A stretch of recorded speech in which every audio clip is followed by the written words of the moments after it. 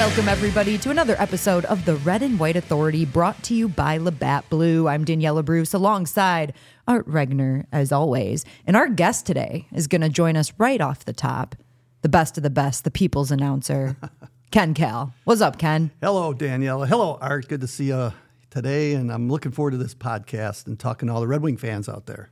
The good news is we can keep him as long as we need to, Art. Well, he's a talker. I know. Ken can go on and on and on, even more than me. It's story time, folks. Yeah, that's right. Buckle up. But first, we are going to talk some Red Wings hockey. And I want to go back to their last home game, Ken, which was against the Vancouver Canucks on February 10th. What a game that was. Great call, by the way. Let's actually start right now by listening back to your call. All right, what drama. Everybody standing here. A chance for Jake Walman to win it on a penalty shot in overtime. Here he comes over the blue line, makes his way in, left circle, shoots, he scores! What a comeback by the Detroit Red Wings! Walman does the gritty, the teammates mob him in that Vancouver zone, and the final score in overtime. The Red Wings 4 and Vancouver 3. Woo! Ken, you're getting used to calling those Jake Walman gritty celebrations. You know, he's been dynamic since he came over from the St. Louis Blues. I mean, so many big goals. I remember the goal he scored against Pittsburgh. Red Wings were down by 4 goals. You remember that game in Pittsburgh, and he scored the game winner. I think that was the first time he ever did the gritty. And then he scored a big goal against Carolina, I remember, with like 2 or 3 seconds to go, and I think that was a game winner too. So, yeah, he scored some really big goals. But that game against Vancouver and the way it ended, to me, it was one of the most exciting regular season games I think I've ever called. Well, Vancouver's a real high-end team. I mean, if they don't have the most points in the NHL, they're right up there among the leaders. And the one thing, going back to Jake Walman, what I always remember and I constantly bring up with him, was that Steve Yzerman was aware of him at Providence College where he played. He always wanted to get him, to acquire him. You know, it didn't work out when Steve was at Tampa. And the moment that he became available through St. Louis, what did Steve do? Steve acquired him, and then Steve tells all of us that, hey, this is a guy that I've really wanted. And, you know, it's a numbers game. You know this as well as anybody. St. Louis was competing for cups. They, you know, veteran D. How many times have we heard that, right, Ken? You know, well, we got to have a veteran D corps. He was young. He couldn't break into their lineup. And so, you know, St. Louis's loss is definitely Detroit's gain. One of the things I recall on a recent road trip, we were in Florida and we were on the bus and I was talking to Jake Walman, and he said that he really loves it here in Detroit just because of the fact that he really got a chance, an opportunity to play and really show off his talents. And when he was playing in St. Louis, he really never was given that opportunity. But it's great to have him here. And when they first made the trade, Daniella and Art, I really thought that he was just a throw-in. You know, I thought, well, okay, he's part of the deal and everything. But, man, I mean, he can skate, and now he's got an offensive flair to him, can really shoot the puck. That was Oscar Sundqvist, right? Was also a part of that deal, right? Yes, and for yes. Nick Leddy Sonny? going to, yeah. Yes. I mean, and some draft picks, too. That was a good deal for Detroit. Nothing against Nick Leddy. He's still playing for the Blues, but good move, Steve. It was a really good deal, especially now what Jake Walman's been able to do. And I think he's really embracing being in Detroit and being a Red Wing, too. And we're going to actually have him on the podcast later for the 2-Minute Minor segment. He's going to talk about what he's doing with the Boys and Girls Club. And he used the gritty celebration to partner with the Boys and Girls Club. And if you don't know this about Jake Walman, he has a love for gaming, video games. So he's going to help them boost that department in the Boys and Girls Club, too. You know, the thing about Jake Walman is, and you look at a lot of players in the NHL, and they're kind of vanilla. There's no personalities anymore. Brett Hull, Art, I know you've seen him play a lot, and Daniella, you've seen some highlights of Brett Hull play, but he was a character. He was a personality, and we're seeing that now from Jake Walman. He does the gritty. The fans love it. He's just different, and the celebrations, I think just the fans really enjoy it. It's great for hockey. One of the things I always remember about Brett Hull is at times he could be a very moody player, and at times he didn't talk to the media. And he was going through a stretch, and we were on the road in Carolina where he wasn't talking to any media. Now, I'm part of the team, you know, I follow. He knows I'm the radio guy and stuff like that. Well, we were in Carolina after a morning skate, and I went up to our PR guy, and I said, hey, listen, do you think, I know he's not talking to the media, but do you think I could get maybe 2 or 3 minutes with Brett Hull? And he's like, no way. He's not talking to anybody, you know. And I said, okay, but I just had to ask. You know, it's like everything else. You just have to ask. So I went to Plan B, got another interview with another player, and I'm walking around outside the locker room, and This is 15, 20 minutes later, and our PR guy comes up to me and says, Ken, where are you? He says, Brett Hull's waiting for you. And I go, what are you talking about? And he goes, no. He says, but he doesn't want anybody in the media to see him. He wants to do the interview with you, but he doesn't want. So I go, where is he? He goes, he's hiding behind the Zamboni. So I walk over and I get behind the Zamboni, and here he is like ducking and he's looking, and he goes, come on, Ken, let's do this real quick, So I do this interview with him, and it was it was a fabulous interview. He talked about, how he thinks the game, where he should be on the ice, if he's on the power play, where he's going to be positioning himself. It was one of the greatest 2.5, 3 minutes I think I've ever talked to any hockey player. As Art said, pretty cerebral guy. He was a big thinker. Right. And then after it was done, he goes, I'm out of here. Bang. And he's out the door. And I'm going like, wow. I says, what's going to happen, though, when the media hears this on the radio that, that I did this interview with them? Two things actually one thing I'm learning. We need to get Brett Hull on the podcast. We got to reach out to that guy. Here's a question for you guys, since he's obviously very memorable, right? Well, a lot of Red Wings were, but he's obviously very memorable.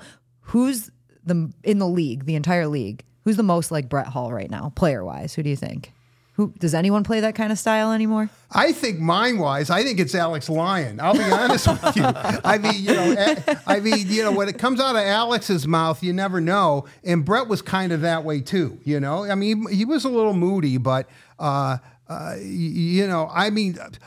would say, there I got you both thinking right now. I will tell you that there is a player or two that I have said. My point being is a player that you don't notice, for stretches of the game, but when he gets the puck on his stick, he makes something happen. You know who is kind of like that in a way, and he's not Brett Hull, is Lucas Raymond.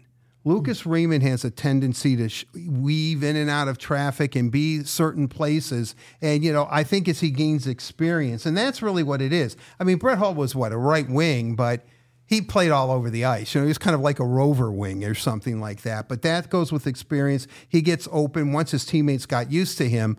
Pasternak might be a guy that seems to be open a lot like that too. They just have a knack for you forget about them and you shouldn't. That I would say if I had to sum up Brett Hull, that's what I would say. A player that you kind of lose track of, and you never should lose track of because he's always thinking about where's that opening going to be. Like when he scored the overtime goal in Carolina when they were down, and that was the triple overtime goal, but he scored it late in the third period. That was vintage Brett Hull. Sergei had a lot to do with that too, though. But again, I think the league is pretty vanilla right now, and I can't really think of a player, personality-wise, that really stands out who was as great as Brett Hull, but was flamboyant as well. And I can't think of that. The closest guy maybe I can think of back in his time was probably Patrick Waugh or something like that, where he didn't care about anything. Like he told it like it was, and Brett was the same way. All right, well, I think we should talk about Ken Kal, because he's our guest today. Do we have to? We have to. We brought you here to talk about you. How many people know? Do you often tell the story of what your job was before you got into play-by-play? Maybe my close friends, they know, but not many people do. To be honest with you, when I went into college, I was going to be an undertaker. That's what I wanted to do. Wayne State, baby. That's right. I went and they had a great mortuary science school. And the reason why I say that is because there's a guy that I hung out with and played baseball with in high school. His dad owned a funeral home. And I didn't know really what I wanted to do. And his dad, and I knew his dad says, well, listen, why don't you go to mortuary science school? It's only a 3-year program. And I'll give you a job. You do an apprenticeship for a year. I'll give you a job when you're done. So I figured, well, at least I got a job, coming out of college probably. And then I got involved in the campus radio station, WAYN, on the campus of Wayne State. And when it came time to declare a major after my sophomore year, I said, this radio's pretty cool. It's fun. Mm-hmm. I think maybe I'll give that a whirl. And so I really got involved in the radio station, did all things over there, on-air, production, sales, became the general manager for a couple of quarters there, and really learned a lot about how a radio station was run. Actually, I learned more hands-on experience being at that radio station than I did learning in class with all the book knowledge and everything. I will attest to that still to this day. Like internships, on-the-job experience teaches you so much more, which is no knock on my education. Loved Michigan State, but you learn more doing it. Absolutely. And so I went that route, and then here I am today, I guess. So Yeah. But there are a lot of stops in between. Yeah, you did a lot of things. You're a man of many talents. Nothing beats practical experience and doing hands-on. I mean, at Michigan, my joke always was, like my friends who were also in, wanting to go into journalism, they would talk about actually, working and doing journalistic things. And they go, well, what do you do at Michigan? I go, well, we read about a television camera. And it'd be great if we could actually touch the thing, but we got another book we have to read. I mean, they just loaded us up. It was really heavy academic and not practical experience. But for anybody listening out there, hey, educate yourself. Go to school, do all that kind of stuff. But if you can get hands-on experience, that's the best. When I first met Ken, he was at, I think it was Wham, right? Wham Radio, yeah. Wham Radio. Ann Arbor. In Ann Arbor, and we hit it off right away. We've been friends for a very, very long time. Wait, is this true, Ken? Did you guys actually hit it off I'm right just away? waiting to see where he's going. Okay. No. Then I'll let you know if it's true or not. But I remember, but I remember, I thought, because I wanted to get into radio, and I'm working at like PAG or the rival station or something, but we became friends, and Ken, then when Ken got did you have the Michigan job at Wham, or did Wham lead to the Michigan job? Well, I was there and I worked in their sports department, right. And I covered a lot of Red Wing games for them because nobody liked hockey, I guess, and I just covered it, and I enjoyed hockey. So I'd come to all the Red Wing games, get tape, and send it over to the radio station. But actually, when Red Berenson was hired as the head coach of Michigan, our station got the rights to broadcast the games, and nobody there knew anything about hockey. So that's when they went up to me. And they said, Ken, how would you like to be our Michigan play-by-play guy? I never did play-by-play in my life. like you're asking me to do something that I don't even think I can do, And no, okay, well, we'll give it a shot, and all that stuff. What I wanted to ask you is that when the Red Wing job came open, I was on the radio and people were asking me, well, who would you like to see get the Red Wing job? I said, I'd like to see Ken Cal get it. I said, I really would. I would like at least get him in an interview because I'm thinking Michigan hockey, probably not. And then lo and behold, you get the job. I can remember. I remember coming down at your press conference, talking to you. I was so freaking happy. How did that all come about? Well, I applied, I think 2 weeks after Bruce Martin said he was going to retire. So I threw my name in the hat, just like everybody else. And I think there were 400 applicants that applied for the job. At least that's what they told me later on. So they whittled it down to, I think, 10 people, and I was one of the 10. Then they whittled it down to 5, and I was one of the 5. So I didn't know that at the time. Right. But so anyway, I was in medical sales at the time, and I was in Indianapolis, and I was doing a presentation, and I had a beeper, and my beeper goes off, and I noticed a 313 number, and I go like, I wonder who this is, So I call. And it's the Red Wings. And they said, listen, can you come in tomorrow? This was like a Thursday. They said, can you come in tomorrow, which would have been Friday, and interview for the position? And I go, geez, I'm in Indianapolis right now. I'm doing this presentation. Can I come in Monday? They go, sure, come on in on Monday, right? So I'm excited. And then Monday rolls along. And I go up to the 10th floor of Fox, and Atanas Illich meets me and starts talking to me about, asking me some questions and everything. And his interview lasted maybe 5-10 minutes. Then he goes, okay, we're going to go talk to Mr. Illich right now. And I'm like, are you kidding me? I'm like, wow, I wasn't expecting this, So we walk into Mr. Illich's office, and he's sitting behind a desk, and Atanas is there, and I gave him my portfolio, my resume, and my tape. I had back then, it wasn't a reel like they call it today. It was a cassette tape, right? And it had 5 minutes of play-by-play, some commercials, and what have you on there. It was about 7.5 minutes long. So Mr. Illich never listened to the tape. So I'm going like, he tells Atanas, he goes, get the recorder out and put the tape in. Let's hear it, And I'm sitting there sweating. I'm thinking like, holy cow, like, what if he doesn't like it? Like, and I'm nervous now. I'm sweating and stuff. It's August. It's like middle of August too. It's hot and everything. So then he plays the tape, and he brings out this big yellow legal pad. He starts jotting notes down. And I'm sitting there, finally he plays the whole tape, 7 minutes, and he stops the tape and he goes, all right, well, let's review this tape right now.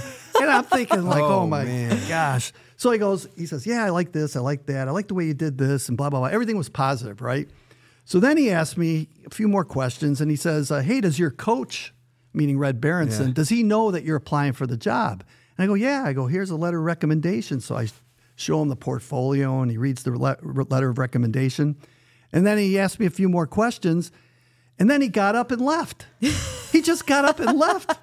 So I'm sitting there for maybe 4 or 5 minutes and not saying anything. And Atanas, his son, is sitting there, and it's just quiet. And I finally turn over to Atanas, and I said, hey, Atanas, I go, did I say anything to upset your dad?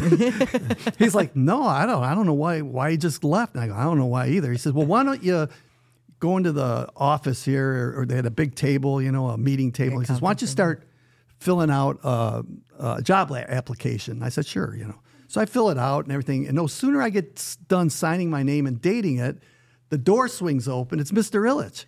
And he comes in there and he goes, I just talked to your coach, meaning he went and called Berenson, right?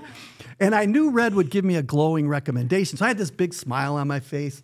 And I went up there and I said, well, what did he say? And Mr. Ilitch looks me right in the eye. He puts his hand on my shoulder and he goes, he says you're a bum. In a straight face. And I'm like, my jaw just dropped. And then he starts laughing like he had me, right? He's laughing like crazy. Oh, ho, ho, ho, And I go like, well, I'm glad he gave me a great recommendation. He says, listen, Ken, he goes, we really like you. He goes, we still have a couple more people that we want to interview. He said, but right now you're in the running. And he goes, Friday we'll probably make a decision the following Friday. He goes, just hang tight. And if all goes well, he goes, you'll be hearing from us. And I go, hey, great, that's great. So Friday comes along, and I'm nervous, and I don't hear anything. Oh, no. No phone call, and it's 12 o'clock. Then it's 1 o'clock. Then it's 2 o'clock. Then it's 3 o'clock. And I'm like, man, I'm not going to hear anything. 5 o'clock, exactly 5 o'clock. The broadcast director, Amy Goen at the time, calls me up and offers me the job as the Red Wing announcer. And I'm like, wow, thanks. Yeah, that's great. Yeah, way to make me wait all the way till 5 o'clock on a Friday. Well, that tells me, no, you know what, Danielle? That tells me that they're busy, right? They're working. They're busy, and they're not going to make any decisions till 5 o'clock. Yeah, and maybe it was a tough decision. Maybe they were going back and forth. Maybe they had to flip a coin, and they were like, it's good. And when was your press conference? Was the following week? It was quick. It happened quickly. I remember that. Yeah, it was the following week, and Bill Jameson was our PR director, and he says, Ken, we got to have a press conference. I go, do we really? Like, come on. Who was there? Wait, do you remember who was at your press conference? Everybody, all the beat writers were there. Oh, yeah, Keith Gabe was there, and I don't know if Jason Lockenfor was there. I mean, all the Bill Roos, who used to work for the Red Wings, he was there. Yeah, he actually wrote the story in the Free Press, I think, the next day. But, yeah, everybody was there. So it was kind of interesting, yeah. And I never had to do a press conference before. Yeah. Does it dawn on you? I mean, it's a big job. You're a lifelong hockey fan. You're taking over for a legend in Bruce Martin. But was there that when you walk in and you see? Because I mean, being there, it was a big presser. There were a lot of people there. That did it really dawn on you like, whoa, man, this is like really happening? And nobody knew really who I was. I mean, other than the hockey people, the purists that followed hockey. You did, yes. But not really many other people. And I remember watching the news and they, on TV, and they played a goal call and, said, here's your new announcer. But the other thing that's kind of funny is Chuck Swirsky was the sports director over at WJR at the time, and that's the station that had the rights to the Red Wing games. So me, like I don't want any big presentation or anything like that, right? So they're going to make the announcement on our flagship station, the Red Wing, rightly so, right? So I go into WJR. And we're on the whatever floor it was, the 80th floor, overlooking Detroit. And Chuck Swirsky comes in, and he goes, Ken, he says, we're going to make the announcement. I go, Chuck, whatever you do, don't make a big deal about this. Just announce it like you don't. No, everything's going to be good. Everything's good, We're going to come out of the news, and then we're going to, I'm going to make the announcement. So I go, okay, great. So the news is over with. The guy signs off. All of a sudden, the damn bulletin sounder goes off. Bum, bum, bum, bum, bum, bum, bum. Breaking news on WJR, the Great Lakes, great voice of the Great Lakes. Yep. Bum, bum, bum, bum, bum. And now I'm like nervous as hell, right? I was kind of calm. So all of a sudden Chuck comes on. Ladies and gentlemen, we've got an announcement right now. We're going to make the new play-by-play voice of the Red Wings, Ken Kal from Ann Arbor. And I'm like, Ken, what do you got to say? I'm like, thank you. Great intro. But I told him, I go, after the air, I go, Chuck, come on. I go, like, you were supposed to make a big deal out of this. Well, it's a big position. So was Paul was he your color analyst right out of the gate? Yeah. Yeah, so you guys have been together for a very long time now. How was working with Paul right away? Like, how did that relationship build? No, it was great. Paul knew Bruce. He worked with Bruce for 10 years, and he was welcoming me with open arms. And what's really amazing, and I still think about it today, my first game that I called was against the Avalanche when they moved from Quebec City to Denver, and that was the year they won the Cup, their first year in Denver. And I remember that was my first game that I ever broadcast. And we just worked together so good. Like, we didn't step on each other or anything like that. And it was kind of amazing, because I never worked with him before. And from that point on, everything just worked out. I got to say, my favorite part of Ken and Paul together is when Ken works in his jokes and Paul just completely ignores them. He'll just completely move on. And I'll be sitting there just laughing. What was the other day against Vancouver? I saw you laughing because Sprong scores the goal and he goes down the tunnel real quick and he makes a left turn. And Paul's going maybe you need equipment adjustment. Yeah. And I go nah, I think he went to the bathroom, Paul. And Paul goes, that is way too much information, Mr. Cal, and just moves on from it. With Paul, though, what's interesting, or at least even from my perspective, is that you remember Paul as a player. You're a Red Wing fan. You watched him as a player. You listened to Bruce call games on the radio. You heard Paul. What was it like?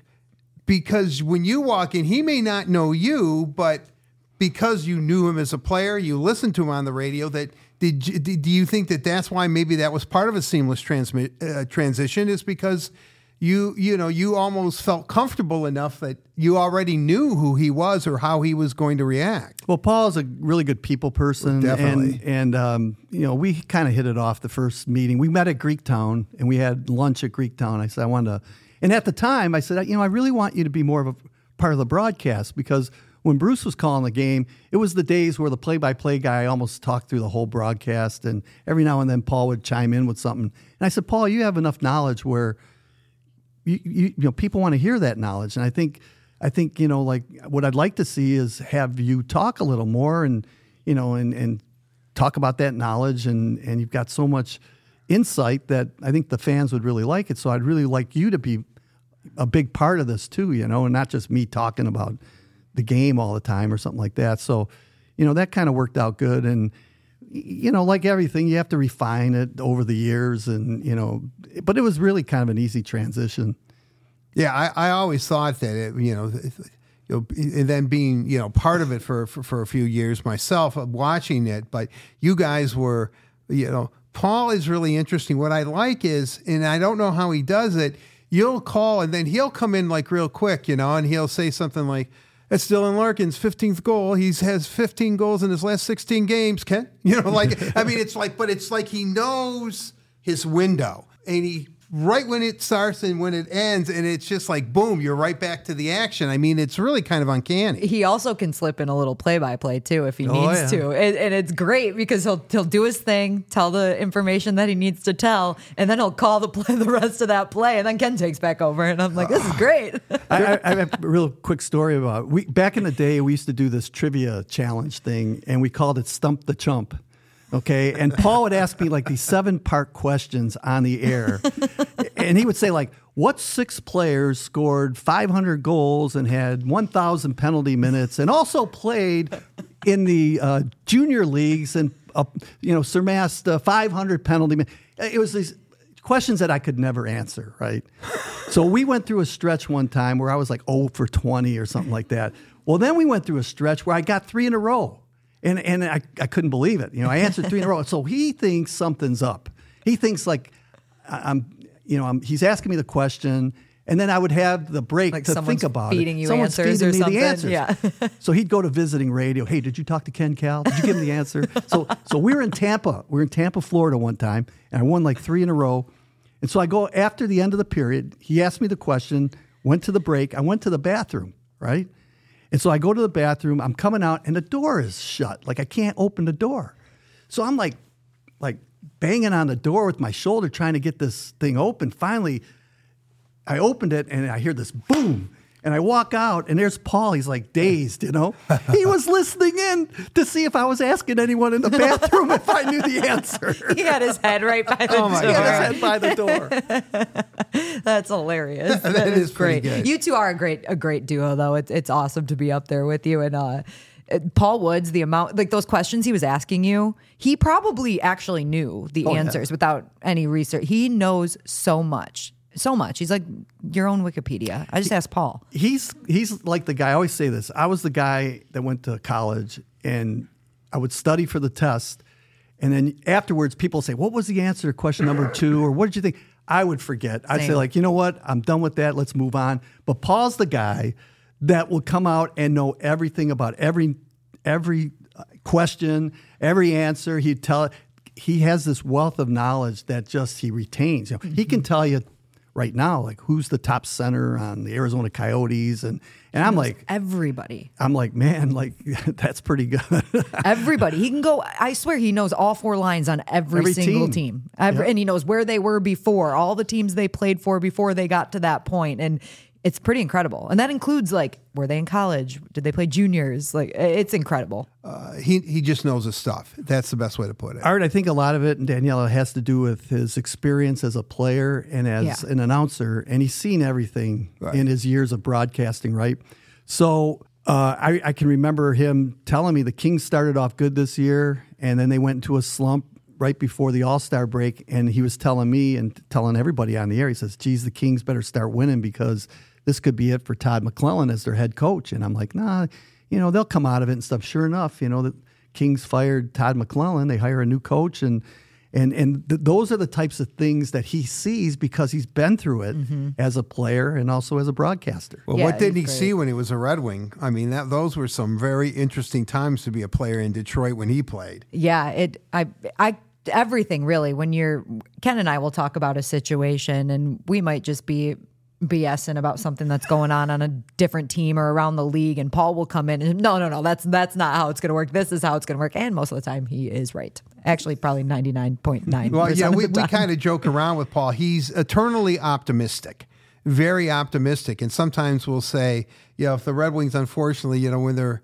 mathematically eliminated, but not in Paul's mind, it would be like, no, they got a chance, and he always is, he has these scenarios. Some of them actually could happen, and some of them are so, there has to be like 18, 19 things have to fall into place in order for it it's a scenario, though, let me tell you. But it is a scenario, but he thinks it that way. He's really, really, you could say, boy, the Red Wings aren't playing well. That could be a player mentality too, though. You've got to be positive. You've got to know that there's a chance, right? Right. You're absolutely right, because when they don't have anything to play for, that's the worst feeling in the world as a player. And Art, you mentioned he went through some tough times when in his days as a Red Wing, and he always tells me, he says, even though we weren't a very good team, he goes, there wasn't a game that we ever went out where we thought we were going to lose. Right. We thought we were going to go out and we're going to win every game. So I think a lot of that positive attitude that he brings to the broadcast is probably because of how competitive he was as a player. Right. Well, I can't wait. I can't wait to tell him that we did like the Paul Woods show on the podcast. You should get him on. Yeah, we should. We should have had him join us. Yeah. I don't know what we were thinking there. Next time we're going to get Paul Woods on. But to wrap things up, I do want to talk about some of the current things that are happening in the NHL and where the Red Wings are at, a big road trip in Western Canada. And right now they're in a wild card spot, Ken. Just what do you think they have to do the rest of the season? Because we know that it's going to come down to the wire with the Eastern Conference. Well, I know I mentioned to Derek Lalone about a month ago that once you get to 29, 30 games left, there's going to be some separation now between teams that are going to make the jump and the playoff push, and then there's always teams that are just going to start falling back just because they don't have it. And Derek said, well, no, I think there might be 7 or 8 teams that are going to be there right to the end. Well, we're starting to see a little bit of that separation right now that is helping Detroit. The Red Wings continue to win, but now I believe as of today, they're 4 or 5 points ahead of the team that's closest to catching them for that final wild card spot. So you look at the Atlantic Division, Buffalo, Montreal, Ottawa, they're kind of out of it now. They're too far behind, in my opinion. But the Red Wings just have to continue to get points and not lose in regulation. And the more points that they can accumulate, the better chance that they're going to win or make a playoff spot. So I just think that these are really good games coming up for the Red Wings. They're challenging. They're playing Vancouver again. They're playing Edmonton again. This Western Canada trip is never easy. The Red Wings, I don't think, have won a game in Seattle since they came into the league. So these are big challenges for the Red Wings. But for the most part, I think the Wings have been playing really well. And I think what's the difference right now than at the start of the season is I don't think the Red Wings got the goaltending they're getting now from Alex Lyon. The Red Wings luckily scored a lot of goals early in the season to win games, outscored 5-4. Yeah. Exactly. But now they're not giving up 3 goals or more, and that enables them to stay in each and every one of those games. Well, the thing, I think you're absolutely right. I mean, it's going to come down, if you look at the Atlantic Division, I think, Florida and Boston, who is amazing. I don't know what's in the water at Boston, but I wish they'd market it and we all could drink it. I mean, I cannot believe, they've been predicting the demise of the Bruins forever. But if those two teams are in, and then, there's Tampa, Toronto, Detroit, and then nobody else in the Atlantic Division. I agree with you. Montreal, Buffalo, which was the sexy pick. And Ottawa, who's fallen off the face of the earth, which makes Red Wing fans I know feel great about. But except we can't beat them. That's the only thing. That's okay. They only have 40 points. But the thing is become very familiar with the Metropolitan Division, because those are the teams that Detroit is going to be competing for those last 2 playoff spots. And there's a lot of them. They're really, really bunched up. Even Carolina is, I think, maybe 5 points ahead of Detroit. They have the same amount of games to play, but, Pittsburgh, Washington, Philadelphia, those are the teams that Islanders, so watch their games from here on out. Well, as it stands today, and remember, we're talking before the Western Canada trip has been played, and Detroit is in that second wild card spot, but they're only a point behind Tampa for that 3rd spot in the Atlantic Division. And Tampa has played 53 games, Detroit only 51. So right. Detroit has some games at hand. That spot's available. And who knows what Toronto's going to do. I guess the team that everybody is really leery about,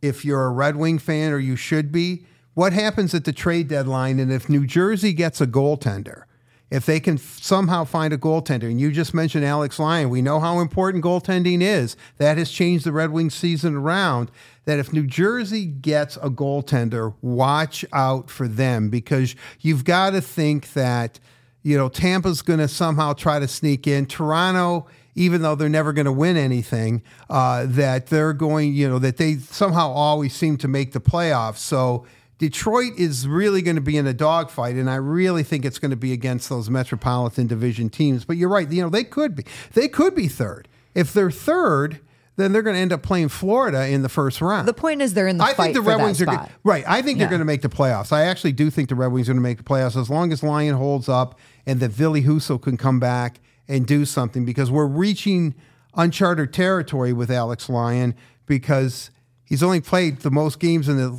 15 in one season. And, last year, Husso, when he hit like 40, and everyone's worried, is he going to, mentally be a strain. So if Alex Lyon needs a bit of a mental break, just to get his, collect his thoughts a little bit, Husso and James Regner, don't forget about him. The last game he played, which seemed like years ago, he played very, very well. But, Husso's going to have to come in and pick it up a little bit and be better than he was in the first half of the year. Art, all those teams you were talking about possibly catching the Red Wings, or Red Wings have to finish above, I think the one challenge the Red Wings have, and I looked at all the schedules in the last 13 games. I know you did. It was very impressive. I put that out on Twitter, yeah.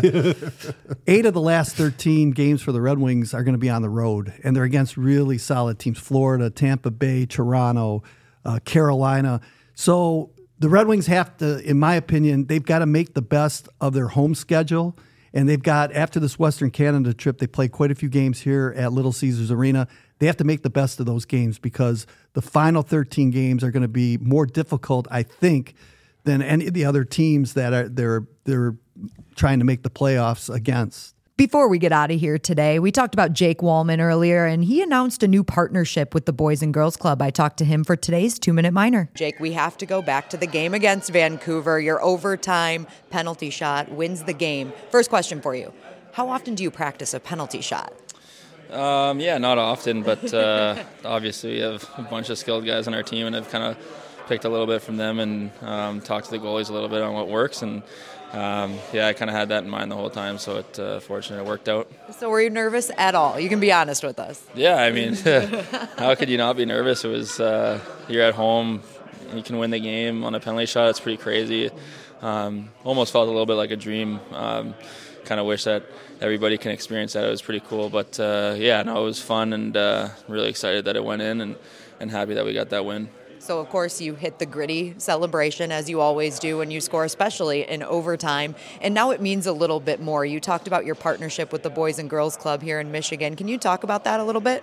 Yeah, it was. It started last year. I was fortunate enough to hang out with the Boys and Girls Club for a couple hours during the day and really kind of see what the whole club's about. And obviously, I loved it. You know, it's kids that are there that are either spending their whole day there or going there after school and killing some time. So, yeah, there's a lot of cool, neat things in there. They got a lot of new programs going on, and I kind of want to take this opportunity to kind of make myself part of it and join in that community a little bit. I think it's really important for kids to experience kind of everyday things that we experience, and I'm fortunate enough to be able to provide that. So this gritty merch that I'm going to be rolling out in the next month or two, it'll be all the proceeds will go to that to kickstart this whole this brand of mine that I'm going to do, and that's the first connection with the Boys and Girls Club. And fans that are coming to a specific Red Wings game will get to experience a pop-up. Do you have the dates for that yet? Yeah, no, not yet. We're still rolling out the merch. It'll be a little bit of a test, but it'll be cool. We'll announce the date. I'll post it on my socials and stuff, and it'll be a whole thing. Little pop-up shop like you would see in a mall. Just a booth of selling T-shirts. There might be some hats. There'll be youth sizes for kids and adult sizes as well. So, yeah, hopefully everybody can at least see the pop-up shop, and there'll be a limited number of T-shirts, but it'll just be the start of something bigger for me. And I know you mentioned post-game that obviously you have a passion for gaming, so you were going to help the Boys and Girls Club in that aspect too. Yeah, when I visited them last year, that was pretty much the only spot I hung out with them, the gaming center, and they have a really good setup right now, but I don't know, I think there's some stuff to add. I got a little flair I can add to that, so I'm excited. It's a passion of mine off the ice, obviously, gaming, and I know kids love gaming too as well, so yeah, it'll be cool to connect with them on that level. I love that. Thanks for your time, Wally. Excited to see where that goes. Thanks, Daniella. Ken, thank you for joining us on the Red and White Authority, brought to you by Labatt Blue. That was a by bathtub Labatt Blue. full Yes. of Labatt Blue. Man, Labatt Blue, it is my way to all-time end it. favorite. Oh, yeah. It's the official Canadian beer of the Detroit Red Wings. We just ask that you drink our premium beer responsibly. Thank you all for tuning in to another episode of the Red and White Authority. We'll see you next week.